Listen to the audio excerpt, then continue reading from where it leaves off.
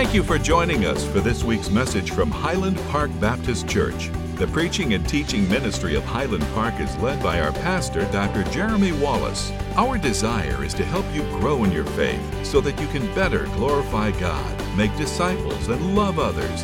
To learn more, visit us at hpbc.church. Now, here's this week's message. Luke 24. I told the group Wednesday night that somebody came up to me the other day and said, "It's been so good to have some other people preaching." I was like, I'm not sure how to take that. They meant it well, but it is good to be back preaching this morning. Luke chapter 24 is where we're focusing our attention.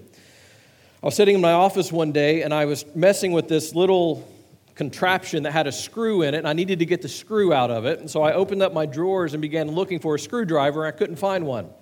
So I went out into Debbie's office and went through her drawers. I couldn't find one there either. And so I said, I don't know what I'll do. I'll use my key. Y'all ever done that? Use your key as a screwdriver? So I get this thing, and I get this key, and I put it in there, and it's tight. And so I put this key in, and I'm turning as hard as I can. What do y'all think happened? It broke.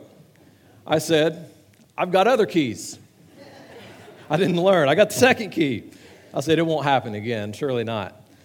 Put the little thing in there, started trying to turn. What do you think happened? I quit after that. I learned. It didn't take me too long. The problem is that I was using something for a task that it was not designed for. The key was never designed to be used as a screwdriver. And because I was trying to use it for a purpose for which it was not designed, it fell apart. It didn't work. It broke.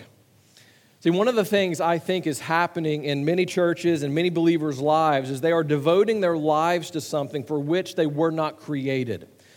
See, the way I want to conclude this Missions Month this morning with this message is by helping us understand why we have been saved, or you see on the screen, why we have been redeemed. I want us to understand we have been redeemed for a reason.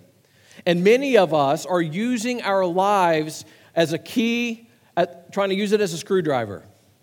And when things begin to fall apart and things in our life break, we begin wondering, why is this not working? Why is there all of this pain? Why is there all of this turmoil? And what we have to understand is that we're trying to use our lives for something completely different than God designed. As a believer, you have a plan and a purpose that has been placed on your life. There is a reason you have been redeemed. And I understand that if we went around the room this morning and I were to ask you, why have you been saved? Why have you been redeemed? That most of you would be able to give a good answer. Most of you would be able to say from maybe Ephesians 2:10 that we have been created for good works. You could go to other places that we are to provoke one another to love and to good works. You could give some good answers. But I'm not concerned with the answers that you give verbally. I'm concerned with the answers that you demonstrate through your life. Through how you live, do you demonstrate that you understand that you have been redeemed for a reason? Well, what I want to do this morning is help us understand what that reason is. If you have your bulletin on the back, there's an outline, and I'm not going to take very long at all. This is simple, this is nothing new, but this is going to be a reminder for us all that will help us understand why we have been redeemed. I want to build a case that helps us understand God's plan and God's purpose for your life as a believer. If you're a believer in Christ this morning, you need to be reminded of this. I need to be reminded of this. Here's the first thing that we have to understand. We have to understand that Christ's death was necessary. Now, we're in Luke chapter 24. I want to begin reading at verse 44, and I'm going to read down through verse 49. I want you to see the context of what is taking place. Then he told them, Jesus, "These are my words that I spoke to you while I was still with you, that everything written about me in the law of Moses, the prophets, and the Psalms must be fulfilled." Then he opened their minds to understand the Scriptures, and he also told them, "This is what was written, the Messiah would suffer and rise from the dead the third day, and repentance for forgiveness of sins would be proclaimed in his name to all nations, beginning at Jerusalem. You are witnesses of these things. And look, I am sending you what my Father promised," referring to the Holy Spirit. "And as for you, stay in the city until you are empowered from on high." Notice again verse 46. He said to them, "This is what is written, the Messiah would suffer and rise from the dead the third day." Many translations translate that word would as should. It's the idea that this death of Christ was necessary. The same idea is repeated several other times in this chapter. In verse 10, the Son of Man must be delivered. Verse 26, it was necessary that Christ should suffer. Verse 44, it must be fulfilled. This whole idea is Christ's death was not accidental. The death of Christ was planned. It was part of God's agenda. This was something that God was doing very specifically to accomplish something that no one else maybe even understood. See, what we have to understand is that it was necessary in order for God's redemptive plan to be accomplished. I think we understand this, but without the death of Christ, without the resurrection of Christ, you have no forgiveness of sins.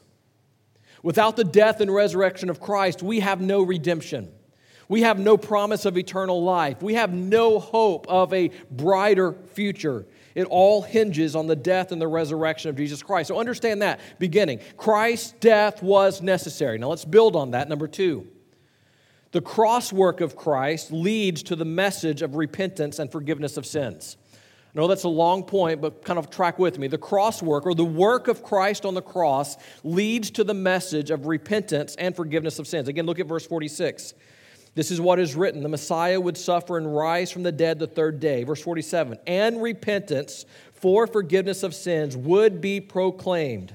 Pause right there. Do you notice what happens? The death of Christ was necessary. What flows from the necessity of Christ's death? That the message of repentance and the forgiveness of sins should be proclaimed. See, the message that Christ died has to be communicated so that people understand why Christ died. That's what missions is all about. I mean, we're talking about the thousands of students on college campuses around our city. 20% of the college students around the state of South Carolina are here in the Charleston area. Why do we care about ministry on college campuses?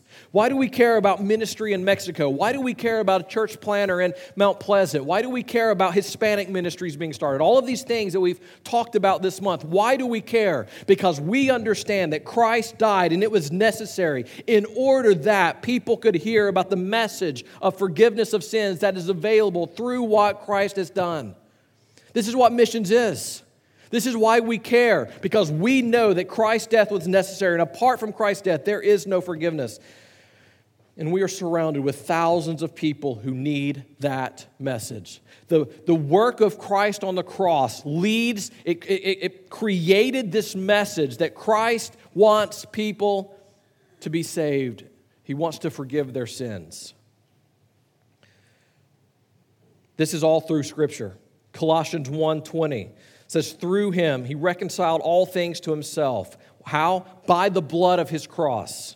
Verse 21, you were once alienated and hostile in your minds, doing evil deeds. He reconciled you through his body, his flesh, by his death. Colossians 2:13, and you were dead in trespasses and sins. God made us alive together with him, having forgiven all of our trespasses by canceling our debt by nailing it to the cross.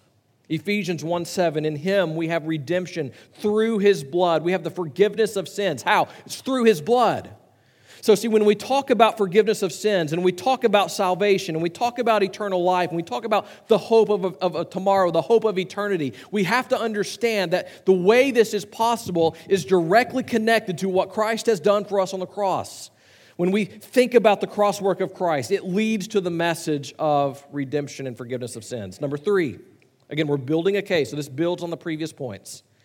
Those who repent and believe the message of Christ are then to proclaim that message to all nations. See it on the screen. Those who repent and believe the message of Christ are to proclaim that message to all nations. Look at verse 47. And repentance for forgiveness of sins would be or should be proclaimed in his name to all the nations beginning at Jerusalem. Notice verse 48.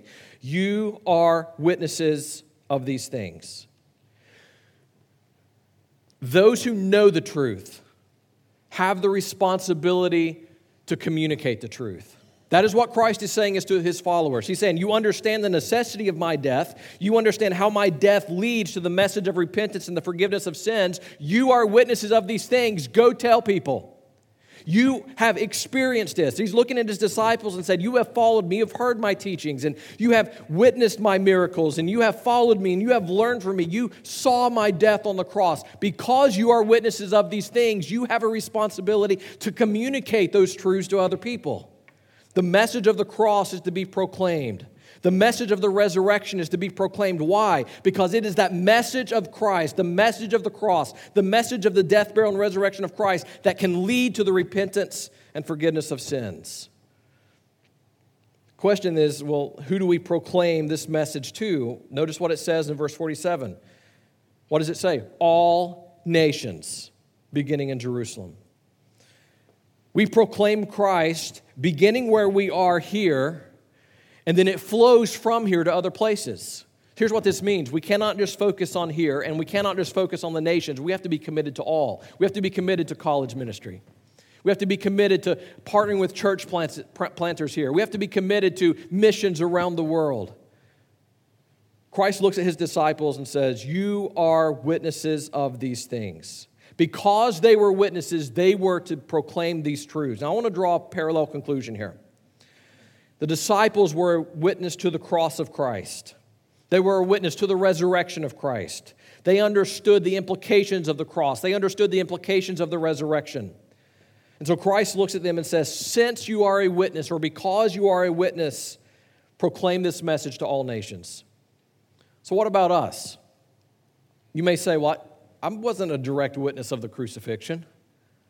I wasn't a direct witness of the resurrection of Christ. I didn't see that. But we have God's revealed word. We can look and read and understand what Christ did for us on the cross. But even more personal than that, if you're a true believer in Christ this morning, then you have personally experienced the life-changing power of the gospel.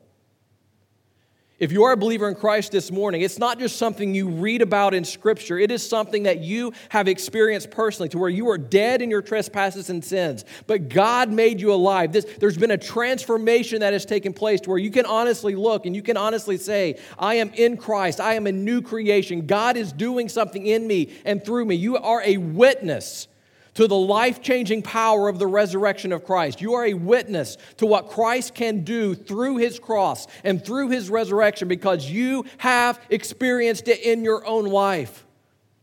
Your life has been changed, and you can look back and you can see how God is working in you and he is changing you. And you can look in your family, and some of you have had marriages restored, and some of you have had horrible situations through the power of Christ has been resolved.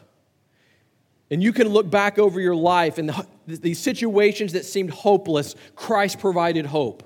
And in situations where there seemed to be no plausible outcome, Christ worked as only Christ can work. And in situations in your life where you're looking and saying, I have nowhere to turn, Christ showed up. You have experienced the power of the resurrection. You are witnesses of these things. You are witnesses of what it means to be a believer in Jesus Christ.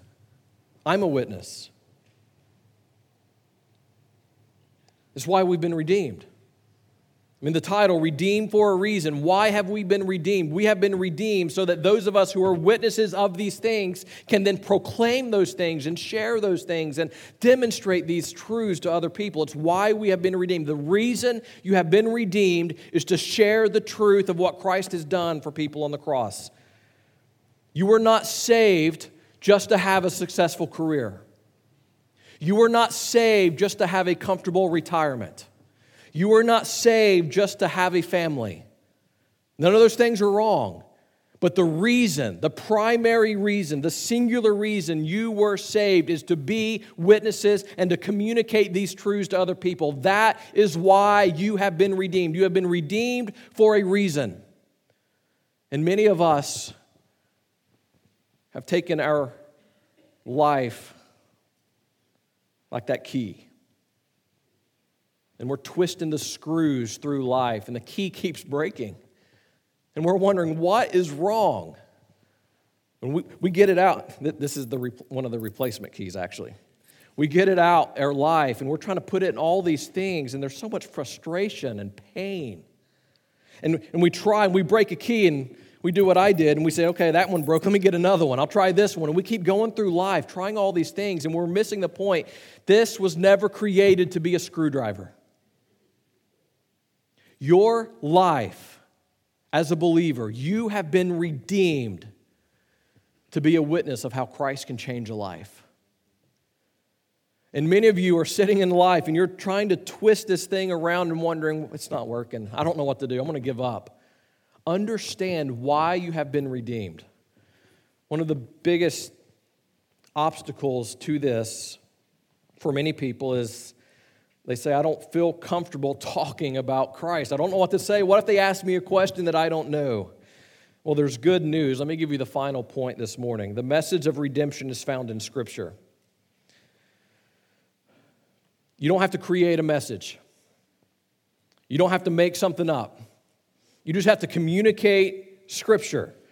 Look at verse 44. And he said to them, this is what is written. Well, what is written? Again, verse 44. He told them, these are my words that I spoke to you while I was still with you, that everything written about me in the law of Moses and the prophets and the Psalms must be fulfilled. Those of you who have been here on Wednesday evenings over the past several weeks, we did a study called Finding Jesus in the Old Testament. And you now have a better understanding that when Jesus says, you can learn about me in the law and the prophets and the Psalms, we went through and we saw how that is true. All of Scripture points to Christ. All of Scripture points us to the person of Christ. Go back up to verse 25. Talks about that we have to believe all that the prophets have spoken. Verse 27, beginning at Moses and all the prophets, he interpreted the things concerning himself. Jesus is talking with these two individuals. He said, guess what? You can learn about me from the Old Testament. And we know we can learn about Jesus from the New Testament. But what we have to understand this morning is that we don't have to create the message. You know what? Joshua, I have a feeling that you meet a lot of college students that know nothing about Christ, know nothing about Scripture. You know what the good news is for Joshua and his team? He didn't have to make up a message to tell them. He didn't have to figure out some message all he has to do is say, listen, through the small groups and through their worship services and through the discipleship groups and the coffee meetings, even though you don't like coffee, through all of this, what he is doing is simply meeting with people and saying, let me tell you what Scripture says Christ has done for you. Here's what I want you to walk away with today. Every time you pick up your keys this week, all right? Every time you pick up your keys this week, I want you to remember, why have I been redeemed? Ask yourself the question, why have I been redeemed? Why have I been saved? Why has God transformed me? And when you pick up your keys, I want you to understand you have been redeemed for a reason. You have been redeemed to be witnesses of what Christ has done for you. I have a feeling if we were to walk around, the vast majority of you this morning are believers in Christ. The vast majority of you have given your life to Christ, but I wonder how many of you are actually living out your purpose. I wonder how many of you are actually living as though you understand why you have been redeemed. So this whole missions month, everything that we've been talking about is not just about what other people are doing. It's not just about other church planters, and it's not just about other missionaries. This whole missions month hopefully has helped you understand your responsibility. You've been redeemed for a reason. Are you living out that? You have been redeemed for a purpose. Are you fulfilling that purpose? And I have a feeling this morning, there may be some of you that if you're looking back over your life, over the past week, the past month, the past year, the past decade, that you're looking back over your life and you, if you're honest, would say, I have not been living as though I understand why I've been redeemed. And God may want you to make some changes this morning. That's the challenge. Let's walk out this morning as believers who stand up and say, I know why I have been redeemed. I know why I've been saved. And then live this week as though we understand that. Will you stand with me this morning? Thank you for listening to this week's message. If you have any questions or want to know more about having a closer relationship with Jesus Christ, please contact us online at hpbc.church. Please join us again next week as together we seek to know Christ and make Him known.